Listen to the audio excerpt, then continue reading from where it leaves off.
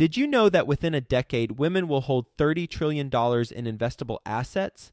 Yet somehow only 19% of women reported feeling confident in selecting investments that align with their long-term goals.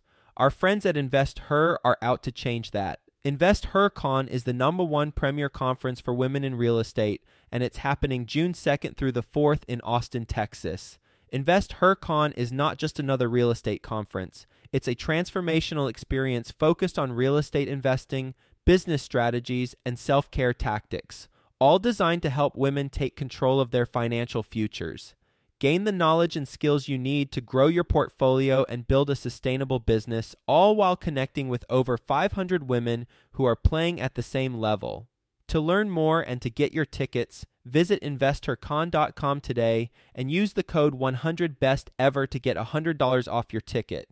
That's InvestHer, H-E-R, con.com, promo code 100BESTEVER to get $100 off your ticket. What they were talking about was something so different than anything I'd ever heard about in all my training, all my high-level years doing the advisory thing. I remember thinking to myself, if I don't know this, what else do I not know? What do the wealthy know that I don't? Quick disclaimer, the views and opinions expressed in this podcast are provided for informational purposes only and should not be construed as an offer to buy or sell any securities or to make or consider any investment or course of action. For more information, go to bestevershow.com. Best Ever listeners, today's guest is being interviewed by Theo Hicks. You know Theo, he's with us every Friday on Follow Along Friday. You're going to get a lot of value from this conversation. So with that being said, let's get going. Hello, Best Ever listeners, and welcome to the Best Real Estate Investing Advice Ever show. I'm Theo Hicks, and today we'll be speaking with Chris Naugle. Chris, how are you doing today? I'm doing great. Thanks for having me on. Yeah, thanks for coming on again. So Chris is a repeat guest. This episode hasn't aired yet when we're doing this interview, so make sure you check out his first interview. We go do a deep dive into his background and what he's focused on today. Just go to joefarrell.com, type in his name.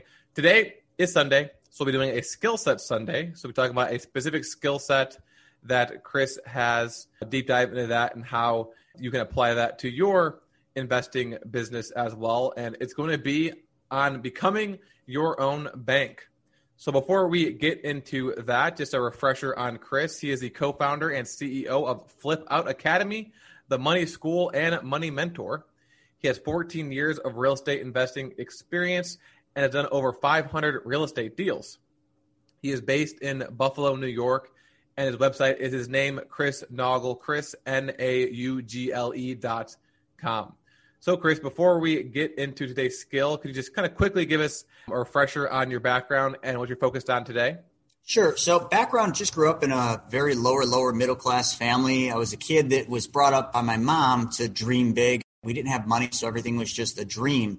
And I turned those dreams into reality. First big dream that came to light was I wanted to be a pro snowboarder. Even in Buffalo, very hard place to make it into that pro arena. I was able to do that by doing what everybody else was unwilling to do. It's one of the greatest accomplishments of my life. And then at a young age, I decided I didn't want to trade hours for dollars, so I started a clothing line, which turned into a chain of skateboard, snowboard shops. I ran those from 1994. It's so weird to say that, all the way up till 2010 when I sold them. In the midst of that, I hit a couple of recessions like the dot-com crash that forced me to actually enter the workforce again. I landed in Wall Street, of all places, and I became a financial advisor in what was supposed to be a part-time job to get me through those recessionary years, ended up being something that I loved. I rose to the top, became one of the top 3 advisors in the firm I was at, all the way up to Great Recession time, 2008. I was crushing it. I was making great money doing the snowboard thing. And then all of a sudden in 2008, I started doing a lot of real estate.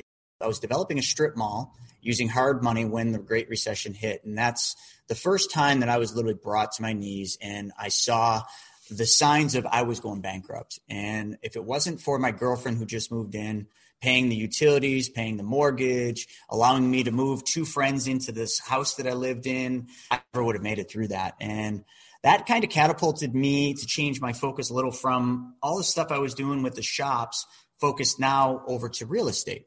I started in real estate in 2006 with the first flip, but in 2009 through 2014, I was heavy real estate, buying apartment buildings, renovating them, and things are going great. I got up to 36 units. I was making good money, still doing the advisory thing and the snowboarding thing. And then in 2014, I was faced with the harsh reality that banks aren't always friendly. And they called one of my mortgages, they froze my lines of credit, and they told me no because I didn't fit their little square box. And again, 2008, I lost it all. And in 2014, I lost it all again. So I had to sell all those properties. And that was the most humbling period of my life. But that's what got me to where I'm at today, because at that moment, I went to a real estate training, a 3-day training, because they were giving away an iPod Shuffle. And at that training, I met 2 people. And these 2 guys were rock stars. One had a show on A&E, the other was the bank. And they started talking about money, which was my space in Wall Street. And what they were talking about was something so different than anything I'd ever heard about in all my training, all my high level years doing the advisory thing. I remember thinking to myself, if I don't know this, what else do I not know? What do the wealthy know that I don't? And that began my journey. That was 2014. We're in 2021. I've made it my mission from that point forward to learn the secrets of the wealthy, to learn the patterns of what do the wealthy do that you and I don't. And today I'm known, and that's not self-proclaimed, I always like to say that, but I'm known as America's #1 money mentor.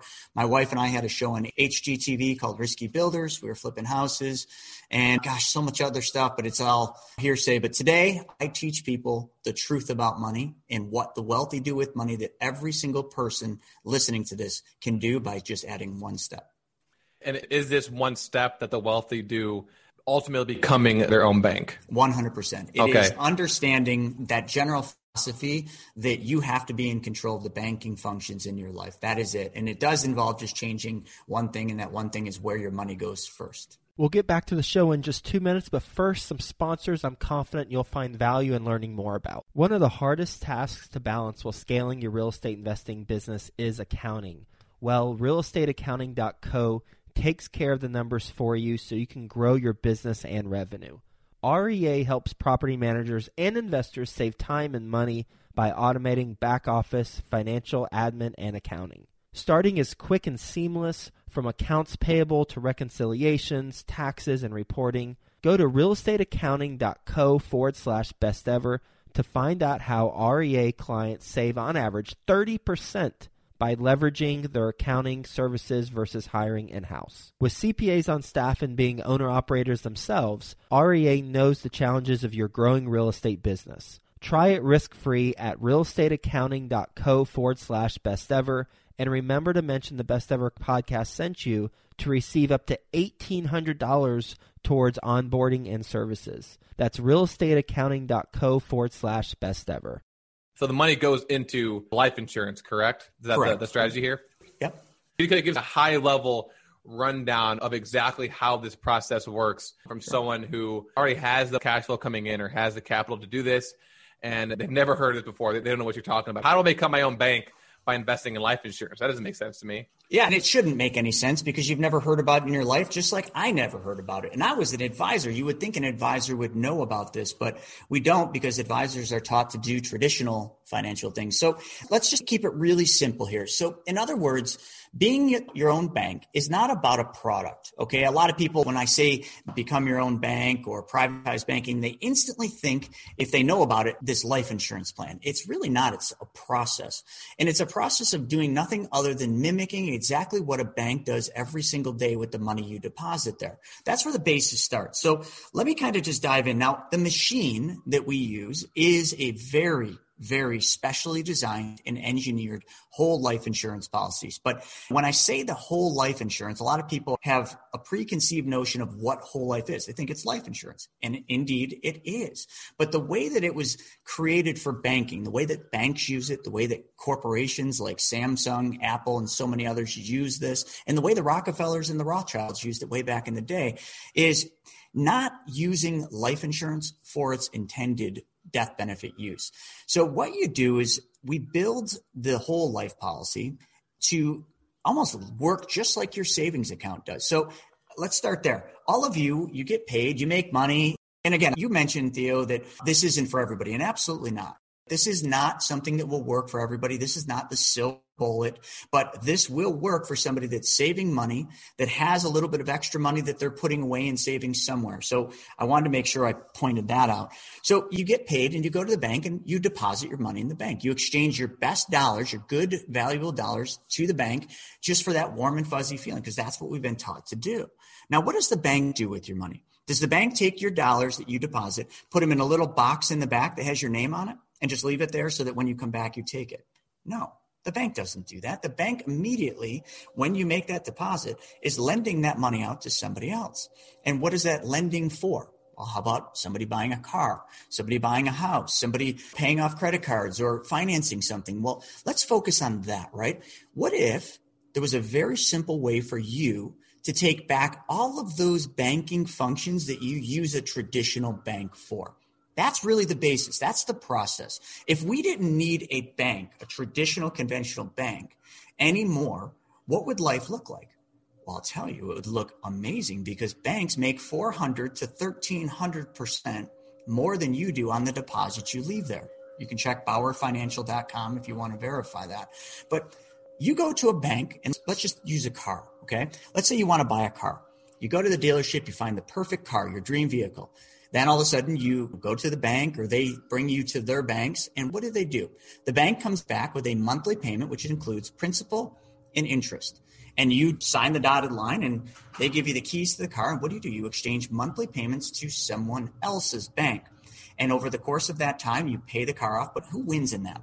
You have the car, which is depreciated, but the bank has all the money, all the control of that money, and they didn't even use your own money. And that we were going to be the bank. And instead of depositing our money in their bank, we changed and we put our savings, the money that we would put into a traditional bank that would be, i.e. your savings or money you're putting in a 401k or an investment account. Let's just say we just changed one thing in what you do today, and we changed where that money went first. What if we put it into this very specially designed and engineered whole life insurance policy that I'm talking about, commonly called privatized banking policies? In doing that, let me tell you what would happen. First off, you change the name on the check. It doesn't go to your conventional bank, goes to the insurance policy.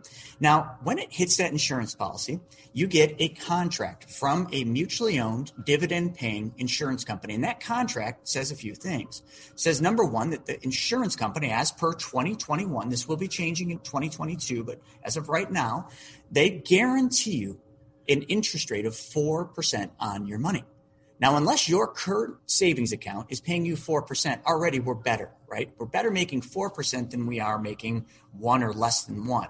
So that's already a plus. But then the insurance company also says in this contract that if they have surplus, if they have extra profits at the end of the year, because these are mutually owned, they are willing to share it, to return it, in other words, to you in the form of a dividend, because they're mutually owned companies. So there's no stockholders. There's just you, the policyholder.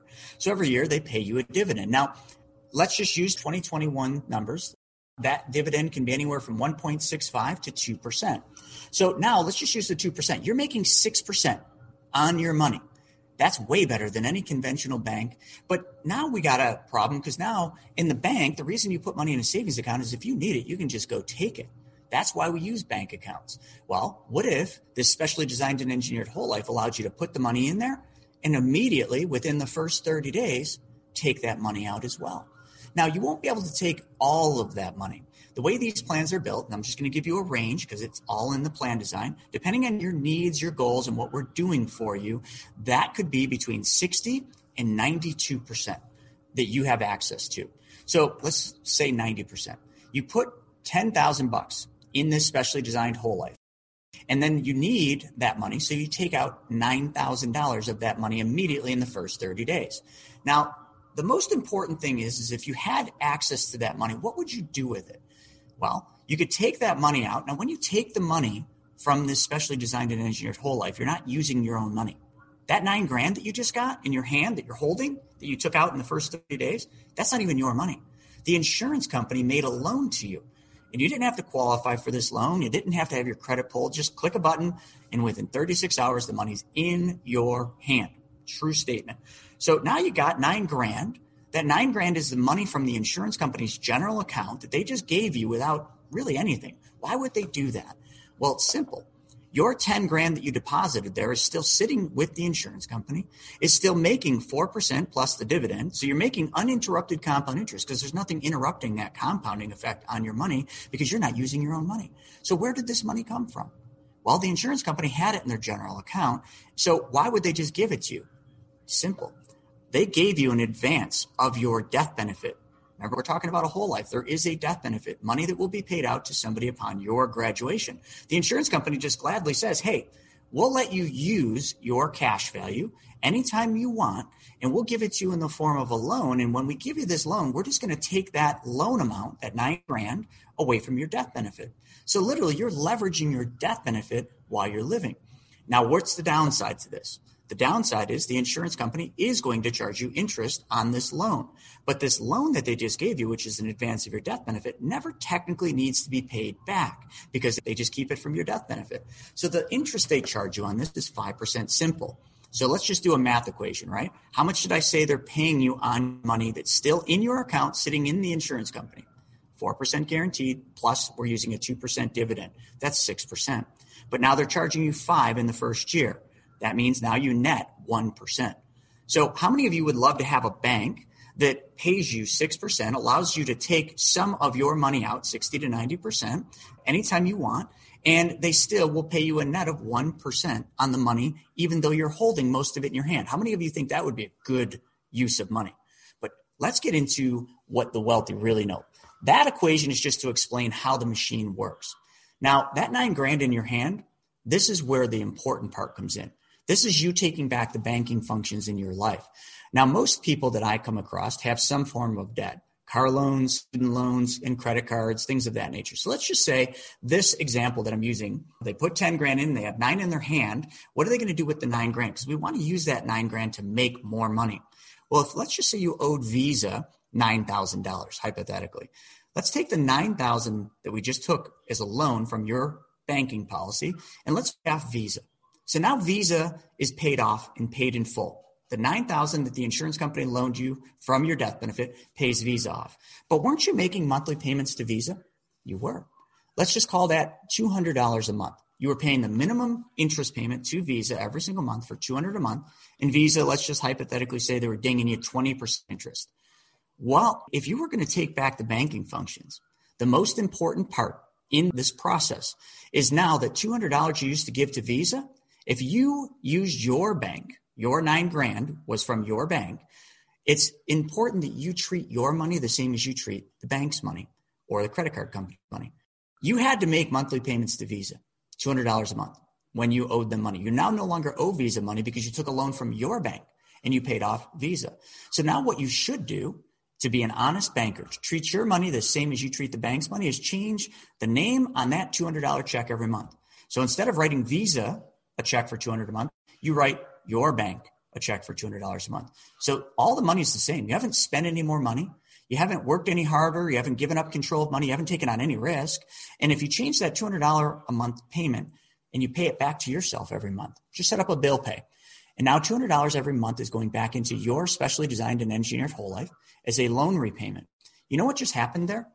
Let's go back to the beginning. We were making a 1% spread on our money, the arbitrage, right? 6 minus 5 is 1%.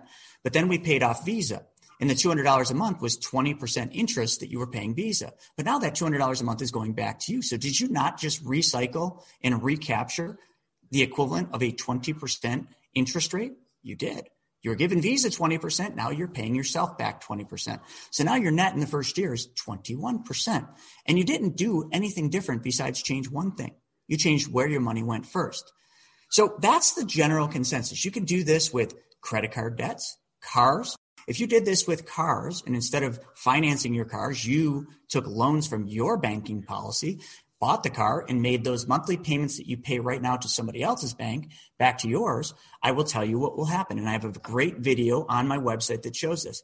You will get all the money back for every single car you ever buy, drive, and own. Now, doesn't that sound too good to be true? Maybe, but it's not. And I can prove it mathematically in that video. Okay. How about real estate? So I'm a big real estate investor. And in those early years when I was doing all that real estate, you know how I was funding a lot of the renovations, a lot of the down payments on those rental buildings?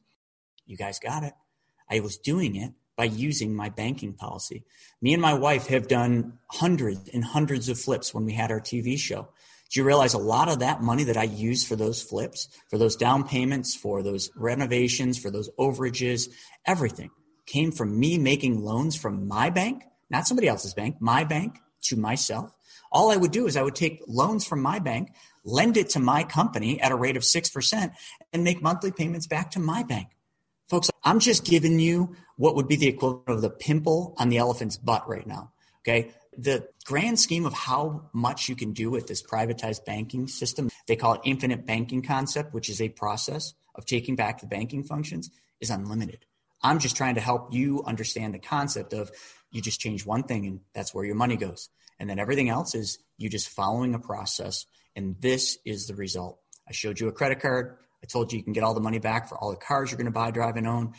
If we start talking about private lending, buying rentals, buying flips, and doing it all with your bank versus somebody else's bank, this is life-changing. It changed my life, folks. In 2014, I was done. I was hundreds of thousands in debt. I couldn't even see the light at the end of the tunnel. Today, I'm not going to get into that, but I live a pretty good life. And all I did, folks, is I changed one thing. I did one thing different, and I stuck to it, and I followed this process. So Theo, sorry, hopefully I didn't go too long into that, but I wanted to kind of take you full circle on it. Oh, yeah, no, thank you so much. I love all the different examples you gave as well. Now, one follow-up question that I do have that kind of personally confused on in the past. So going through that example you said where I invest $10,000 into whole life insurance, can I just invest $10,000 one time and then just continuously use that, get a loan, pay it back, get a loan, pay it back, get a loan, pay it back? Or do I need to continuously deposit money into that account, like more money than a loan each year? Or can I just do one investment and then just sit on it? Or does it depend? Great question, Theo. So you can't just make one deposit. There's a lot of rules, and a lot of the rules are IRS rules. So all the money that's in these banking policies is potentially tax-free. So if you just put money in one time, it would never work. So how we structure these plans is we build them around your current savings program. So if you're currently saving $500 a month or $1,000 a month or whatever you're saving, we just change where your savings goes. But we're not going to just, you use the word investment. We're not investing money here because remember, there's zero risk. You're putting money, you're saving money, making, i.e. deposits into this specially designed and engineered whole life. It's not an investment because you can't lose money, but you can't just put money in once. So if you did that $10,000 example and we built the plan to hold $10,000 a year, here's how it would work. You'd make a $10,000 deposit, or maybe you don't have 10 grand. You just want to make monthly payments, right? $10,000, you make monthly payments of whatever you want into the plan equal to $10,000 per year. So I believe that's $833.34 per month. You could do that every single month to get to 10 grand. But let's just say year two, you set it up to hold $10,000 a year. And usually what we're going to do is we're going to build a plan to hold $10,000 a year. That's the most you can ever put into the plan. You can never put 11 or 12,000 in. You're going to be built at the max, which is called the MEC rule. Okay, the Modified Endowment Contract Rules. It's an IRS terminology. So 10 grand is the max you can put in. But let's just say year two, for some reason you don't have the 10 grand. You just can't make that 10 grand. Things happened and you just didn't have it. Great. All of the plans that we build have flexibility. You can reduce from 10 down to 4. We can even build it to have a fluctuation of going from 10,000 all the way down to 1,000. So we can build all that flexibility in, but there will never be a plan that we build that only allows you to put money in once. Or the shortest period of time we can build a plan to hold money is for 10 years. So you're going to be putting deposits into this system for a period of 10 years. But you can fluctuate the amounts anywhere from what you start all the way down, depending on how we build it, let's just say 60 to 90% lower. You proactively answered my question too and say, well, they keep doing that 10K forever. So you said the shortest amount is going to be 10 years. And then I'd imagine up to whatever. Super fascinating stuff. So Chris, you said that this is the, I like your analogy, the pimple on the elephant's butt. So where can we get the whole butt? Where can we learn more about this strategy, more about the specific rules, if this is something that people are listening are interested in learning more about? Yeah, so I give everything away for free. So you just go to my website, chrisnaugle.com, and just go to the free resources tab. There's so many videos on there showing everything from how to get the money back for all the cars you're going to buy, drive, and own, how to use it for real estate, and how to do private lending from it. And then if you really want to deep dive, go to my YouTube channel, which is at the Chris Naugle. And oh my goodness, there's everything. We have tons of case studies, professionally done and edited case studies of our students and our clients actually going through using this. And you guys, if you're in real estate, you would love, there's one, Devin Burke, called Solving the Money Problem Real Estate.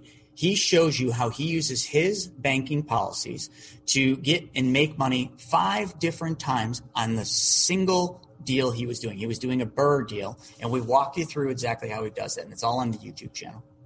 Perfect, Chris. Well, thank you so much for joining us today and walking us through this process of becoming your own bank through these specialized life insurance policies. We went over specifically how it worked. We went over a lot of examples. We went over how banks, corporations, Rockefellers use this to become super wealthy. And I like how you position it. It can be something where the only change you make is where you're depositing your savings. Instead of depositing it in PNC, you deposit it in this bank. And then from there, there's an infinite number of things you can do to use that money to become your own bank. Or you can just simply use it as, I know you should say an investment, but a way to make a guaranteed return on your money that's better than a savings account. That's a big thing right now, capital preservation. People are scared of what's coming, so they're looking for just a way where they can preserve their capital that they have. So I'm glad you mentioned that. Good point. Capital preservation. So Chris, thank you so much. People listening who want to learn more about this, chrisnaugle.com, and then make sure, again, you check out his earlier episodes. So Chris, thank you so much for joining us today and again, breaking this down for us. Best ever listeners, as always, thank you for listening.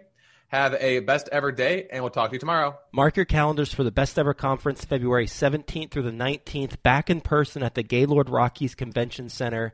Join the experienced crowd and phenomenal speakers for a weekend of learning the best commercial real estate strategies. You'll also be building relationships and, quite frankly, having a lot of fun.